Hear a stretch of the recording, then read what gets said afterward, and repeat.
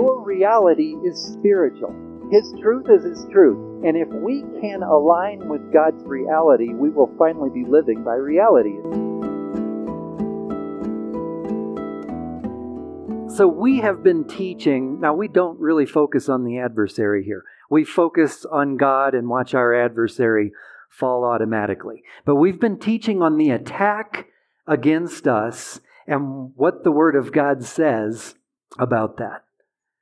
We've been looking at strongholds, okay? And how, in fact, let's just start with the scripture. You're going to remember this one. We taught from it recently.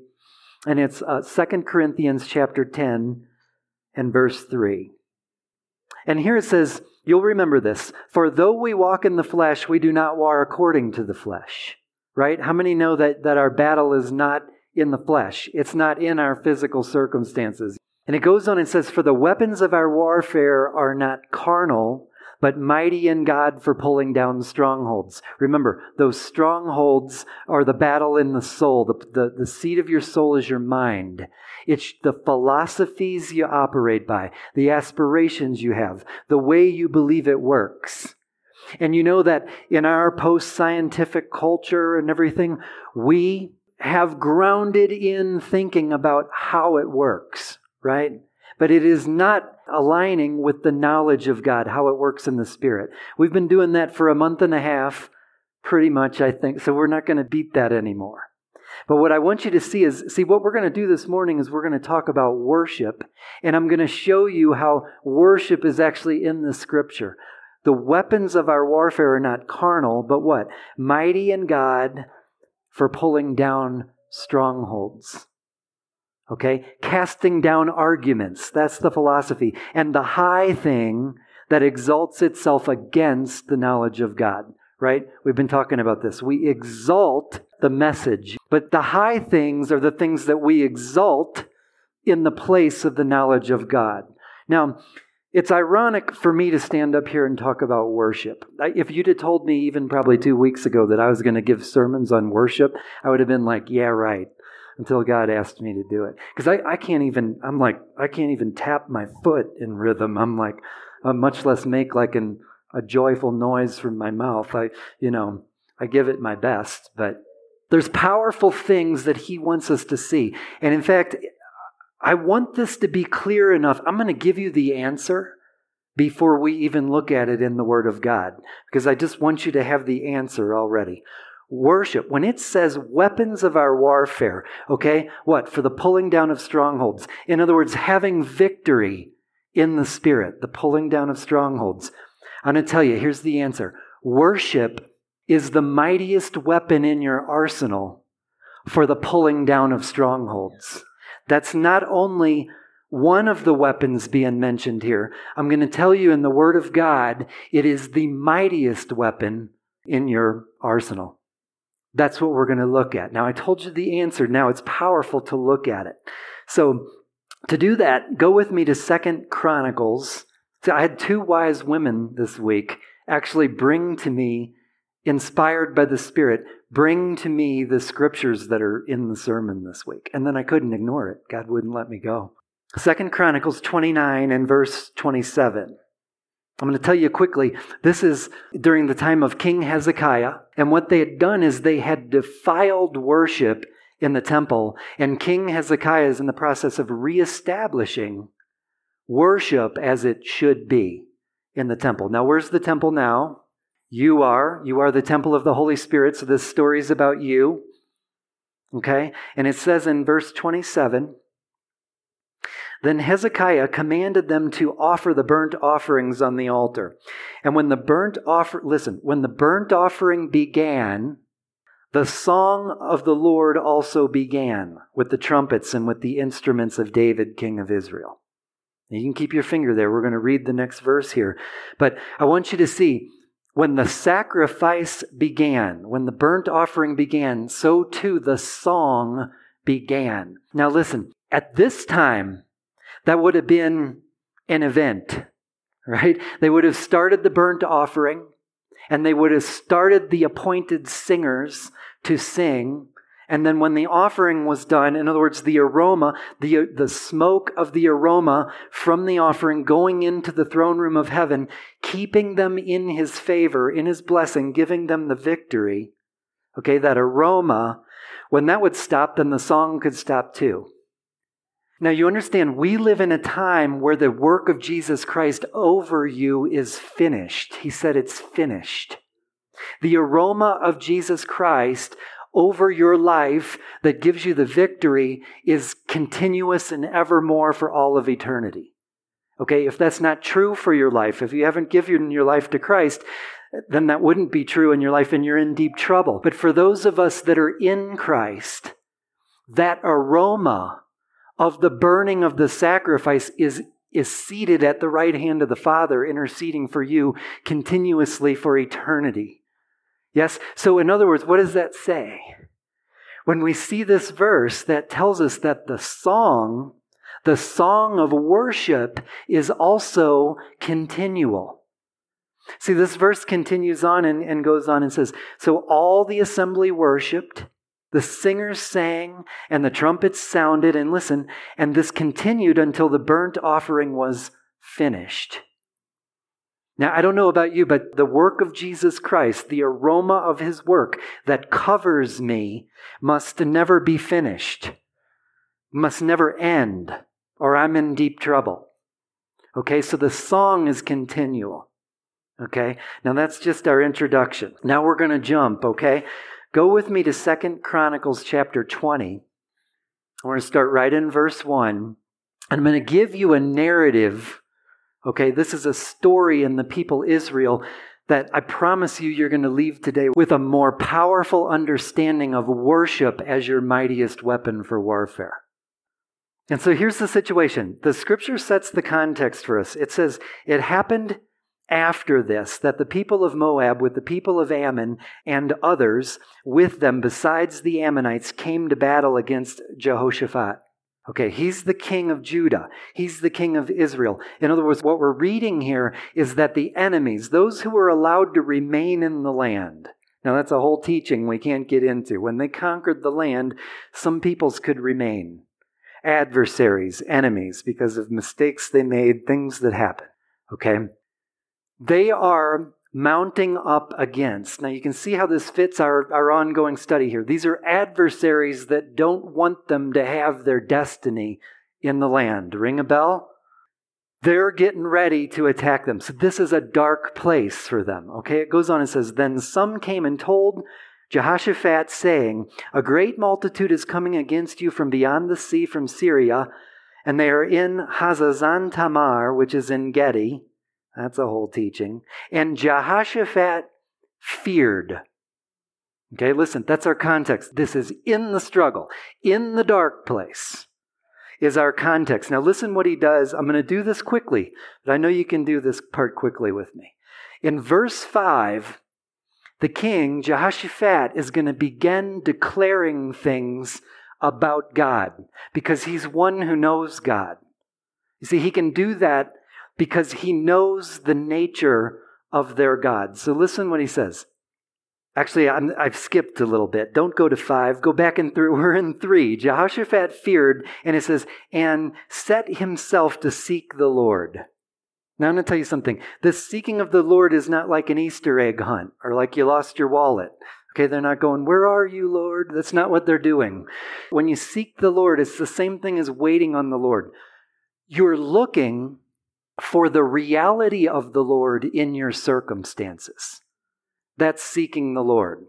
It's the kind of faith where you're saying, you're not just a God out there, just some mystical thing out there. You're asking for the reality of the nature of God, His power, His ability, His kindness, His mercy, His victory to be in your circumstances. Does anybody need that? Okay, that's what we're talking about when we say seek the Lord. So he fears and he knows to seek the Lord. And then it says, and he proclaimed a fast throughout all Judah. I'm not even going to touch that so I don't rabbit trail. And then in verse 4 it says, so Judah gathered together to ask help from the Lord, and from all the cities of Judah they came to seek the Lord. To seek his reality in their circumstances. Now I'm going to do what I said I was going to do. Verse 5, Jehoshaphat begins to declare things.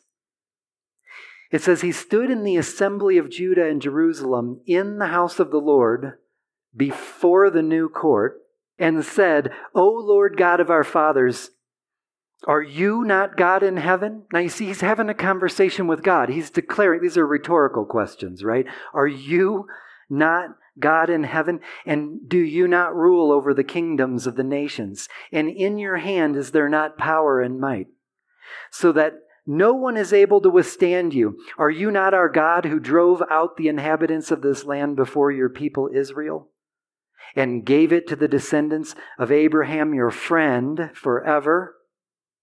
And they dwelt in it and have built you a sanctuary in it for your name, saying, if disaster comes upon us. Now look, what's the disaster?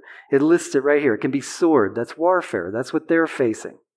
It can be judgment, pestilence, disease, illness, or famine. Attack against provision, right? And it says, we will stand before this temple in your presence and cry out to you in our affliction. Now, what happens next should catch your attention. So listen, he says, and you will hear and save. Okay, now you might go, well, that's kind of presumptuous. Is he going to stand there in front of God and say, I'm going to tell you what you're going to do, God? I want to tell you, it's not presumptuous. You can only do this if you know him. You see, this is what we've been teaching about. He's seen Israel's history. He has experience walking with God in these types of things. And so he knows the nature of God. So he can say, you will hear and save. He can declare that back to God because he knows him. He knows that it's just the nature, right? The nature of God. This is leading back to worship, trust me. The weapon of our warfare. And then I'm going to start skipping a little bit. Go to verse 12 with me. And here it says, O our God, will you not judge them? Okay, another rhetorical question. He knows the answer. He knows God's going to judge them. The enemies of the chosen people. Do you understand that's what we're talking about? You are the chosen people in this story. You can sit there and say, my adversaries will be judged. Right? You can say that. You are the chosen people. Now listen, here's why we're reading this. Just next, it says, for we have, this is his heart, okay? He's being transparent and real before God. And he says, for we have no power against this great multitude that is coming against us, nor do we know what to do, but our eyes are upon you. What did he say? He said, I got nothing and I'm clueless, and my eyes are on you. This is worship. You just read the spirit of worship. I've got nothing and I'm clueless, but I know that if I keep my eyes on you, if I am properly in worship, just like last week when we finished up the last temptation of Jesus, when he wins the war at the place of worship, when he says you shall worship the Lord your God only, that's the only thing that guides you. That's the only thing that motivates you. It's the only place that you send things. When that's aligned, the enemy must flee. Do you remember this? Okay. That's what we're seeing here. Our eyes are upon you. You see, we've looked at a scripture last week that said, submit to him and he will exalt you. That's what we just read. I got nothing and I'm clueless, but I know where to put my eyes. Now look with me. Here's what happens next. All this is going on. What? Because he feared, because they're in a dark place. The enemy's about to annihilate them. And what happens next is the Spirit of God comes upon their prophets to confirm what Jehoshaphat has declared is true of the God that he knows. Okay, so here it says in verse 14, it says, then the Spirit of the Lord came upon Jahaziel. The Spirit of the Lord came upon Jahaziel. Now I'm going to skip that wordy stuff to verse 15, and it says, and he said, so here's the word of the Lord. Listen, all you of Judah and you inhabitants of Jerusalem and you, King Jehoshaphat. Here it is. Thus says the Lord to you. Now you've got to soak in these words, okay? Just let these words soak into you. Do not be afraid nor dismayed because of this great multitude, for the battle is not yours, but God's. Now, I don't know about you, but I want to be in such a place of victory that the battles are not even mine. Okay? I'm not good. I'm a little guy. I'm wimpy. I don't want to fight battles. I want the battles to be the Lord's. Now look, it gets even better. In verse 16 it says, tomorrow go down against them. Still the words of the prophet. And it says, they will surely come up by the ascent of Ziz, and you will find them at the end of the brook before the wilderness of Jeruel. Now listen, here it is. You do not need to fight in this battle. Position yourselves, stand still, and see the salvation of the Lord. Now, did you hear it there? The Lord gave him a battle plan. Did you hear the battle plan? Stand still. How's that for a battle plan? The enemy's gathering up. They're coming upon you. And can you just see them there? They've come up to the front line and they're standing there. And the word of the prophet is coming and saying, stand still. Right? That's a faith. That's a victory in faith. They are to stand still. It's not even their battle. Stand still? Who? Stand still. Stand still and what? Stand still and watch me. That's what God says. Stand still and watch me. That's your victory. Work hard? No. Try harder? No. Stand still and watch me. You see, that only comes, we're going to see in a minute that this is grounded in the weapon of your warfare. We really are getting there. Worship is the weapon of the warfare that releases this power on their behalf. Stand still. Just stand still and watch me win the battle for you. And see the salvation of the Lord. See the victory. You see, they sought him. They wanted him in reality, his power, his ability, in their dark circumstance. That's what they sought. And they got it. The word of the prophet says, stand still. It's not even your battle. It's mine. Okay, now look with me. It goes on and says, see the salvation of the Lord who is with you, O Judah and Jerusalem. Do not fear or be dismayed. Tomorrow go out against them, for the Lord is with you. You need nothing else, right? Now let me show you. Now this is the whole reason we're doing this. I want to show you the coolest thing in the world. The weapon of your warfare. Our weapons are not carnal, but they're mighty for the bringing down of strongholds. They win our battle in the Spirit. The enemy must flee. It will never make sense to our natural mind why when we're already in the dark place, we're already facing an adversary, we don't have God's victory yet, and we worship anyway. We worship despite it, that it moves the Spirit on our behalf. It changes the war in the Spirit so that God says it's not even your battle anymore. Okay, we're going to see this. Look at verse 18 with me. Here it says, and Jehoshaphat bowed his head with his face to the ground, and all Judah and the inhabitants of Jerusalem bowed before the Lord. Okay, are you hearing worship? Why do we do these silly things as weird Christians? We raise our hands or dance in the aisle when we're about to lose it. Or sing even when you can't sing like me. You'll never hear my microphone on during the worship time, but I'm singing. Why do we do that? You see, it's worship. We declare in the physical what's true in our spirit and offer a sacrifice of praise because it changes the warfare in the Spirit. Nothing changes the warfare in the Spirit as powerfully as our worship to Him. And it goes on and says, the inhabitants of Jerusalem also bowed before the Lord, worshiping the Lord. Then the Levites of the children of the Kohathites and of the children of the Korahites stood up to praise the Lord God of Israel with voices loud and high. Why do we do this? Why do we appoint people to lead us in worship? It's like music. Boy, Christians love their music. We know that it's powerful and mighty for the bringing down of strongholds, for victory over our adversary. Now look with me. This is where it really gets good. Has it been good already? Okay, good, because we haven't even done it yet. Let's see. Go with me to verse 21.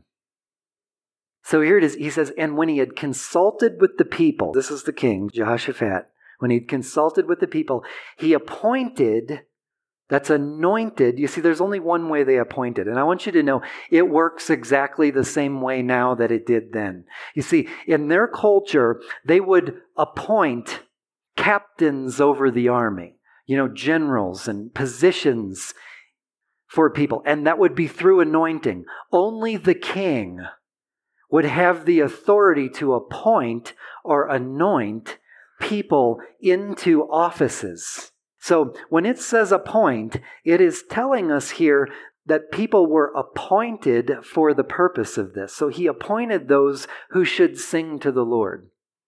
You see, we do the same thing. It's an office. It's one of the most important weapons in our warfare against our adversary. And this isn't the only place. We're going to look at a little bit more of this next week, but there are many, many places where they appointed the musicians and the singers and the dancers, because worship brings breakthrough. It calls out the victory from the throne room of God over your dark situation. And it says, they appointed those who should sing to the Lord and who should praise the beauty of His holiness. If I touch that right now, we'll be here like 6 more hours. So I'm just going to leave that alone, okay? And it says, as they went out before the army and were saying. So these are the appointed singers, listen, going first. They're going out before the army. Not the shield bearers or the spears or the tanks and the missiles and the nuclear shield and everything. The singers are going first in this dark moment. And they're saying, praise the Lord, for His mercy endures forever. Now, we've been reading and looking at all of this morning for these next 2 verses. Here it comes. Are you ready? Do you have your seatbelt on? In verse 22, it says, now when they began to sing and to praise, the Lord set ambushes against the people of Ammon, Moab, and Mount Seir, who had come out against Judah, and they were defeated. Did you hear that? When they began to sing and to praise, they didn't set ambushes. The Lord set the ambushes. And I'll tell you something, this reminds me of, how do I want to do this? Lord, help me. I couldn't stop thinking about the Grinch. Okay, it just kept, the Grinch. Because it's just loaded in this story. Do you see it? The Grinch has stolen everything they have. He's taken everything from them, right? And now he's standing up on the mountain all smug. Their adversary is up there looking down going, oh, I've done it to them now. I've defeated them. They're going to be totally destroyed over this. And they get into a ring and they begin to sing with joy and praise. And the Grinch is totally confused, right? He's up there going, what's that noise? Why are they praising? You see, he can't even understand the who's. He can't even understand the who's would be in that dark place and praising. That doesn't make sense. Now, I'm going to tell you something. That's also true about your enemy and his armies of angels against you. It's true. They cannot understand a creature that would be in the dark place and yet raise your voice and lift your hands in exultation of a good, kind, gracious Father with complete faith that in this dark place, I praise out because I know my God. I know where my victory is. You can make it as dark as you want to. You can come against me in every way you want, and I praise. Our enemy is confused. He cannot even comprehend a creature like you that exalts your God from the dark place. Amen? He cannot get that. He can have no victory. You see, when you win at the place of worship, your enemy must flee. That's why in the third temptation of Jesus, that's when the enemy leaves him. You see, he's getting rapid fire succession. One trial, a second trial, a third trial, and then the enemy must leave. Why? because he illustrated all the way from the flesh to the soul to the spirit. And when you win at the spirit, when you worship from the dark place, from the place where you're still in the trial, and you worship anyway, your enemy has to go. He's got nothing left against you. Man, that feels good. Now I'm going to tell you what happens next. I don't have time to read it, but I want to tell you what happens next in the story. They begin to sing and to praise and stand still and watch God, right? And what happens next is the enemy, the adversaries, the groups, who are they? The Ammonites and whoever, they get so confused, so confounded that they begin to slaughter each other until everybody's dead. The chosen people of God never had to lift a sword or block something with a shield. They were never even confronted with the original problem. Their praise and worship unleashed the power of heaven on their behalf so that their enemies were so confounded they slaughtered each other until they were all dead. Can you imagine? That's how I want my battles fought. I don't know about you. I wasn't kidding when I said I'm wimpy. I mean, that's the kind of battle I want to fight. Okay, I'm just going to close with a few thoughts here, okay? Actually, I want you to see one more thing. See? That's what we do here. I thought I could skip it, and then, it just doesn't happen. So go with me. Keep going. Let's see, let's just start in 24. Here in 24 it says, "So when Judah came to a place overlooking the wilderness, they looked toward the multitude, and there were their dead bodies fallen on the earth. No one had escaped." Okay, there's the result. And it says, listen, "When Jehoshaphat and his people came to take away their spoil, they found among them an abundance of valuables on the dead bodies and precious jewelry, which they stripped off for themselves, more than they could carry away. And they were 3 days gathering the spoil because there was so much." I just want you to see this. And they have permission. I know we've studied stories before where they were not to touch the spoil. That's not in this case. They have permission here. And I want you to see, when the battle is the Lord's instead of yours, there is spiritual spoil. So much you can't carry it. Yes, He loves you like that. He plans for you to have so much spiritual spoil, so much goodness that you can't even carry it all. I believe that. Do you believe that? I mean, I say that because I believe that. He's nuts about you. Have I said that here before? He's totally crazy about you. He has victory promised over you. The aroma of Jesus Christ is ever over you in the throne room, and thank God for it, because we're in a mess if it's not, right? And then it says, let's go verse 27, and I really will wrap up this time, I promise. It says, "Then they returned, every man of Judah and Jerusalem, with Jehoshaphat in front of them, to go back to Jerusalem with joy." So they go back with joy. What did they start with? Fear. They're going back with joy. All of that unleashed from the throne room of God through the spiritual weapon of worship. Unleashed it all. Go back with joy, for the Lord had made them rejoice over their enemies. So they came to Jerusalem with stringed instruments and harps and trumpets to the house of the Lord, and the fear of God, where's the fear now? The fear of God was on all the kingdoms of those countries when they heard that the Lord had fought against the enemies of Israel. Not that Israel won, when they heard that the Lord had fought against the enemies. That's how it works in the Spirit. You see, everything in the natural mind will be contrary to the knowledge of God. We will try to work out philosophies and ways and methods to have the victories that we need. And the victories are always going to come according to the knowledge of God. The strongholds for the Holy Spirit where the truth is in operation, which does not make sense to the natural mind.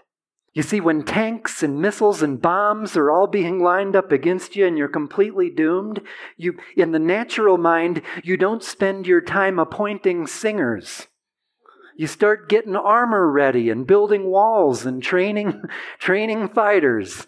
They spent their time appointing singers because they knew, according to the knowledge of God, the way you unlock the power of the throne room of heaven in your dark circumstances to change it is through worship.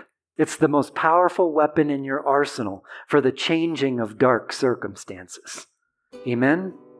Okay. Thank you, God.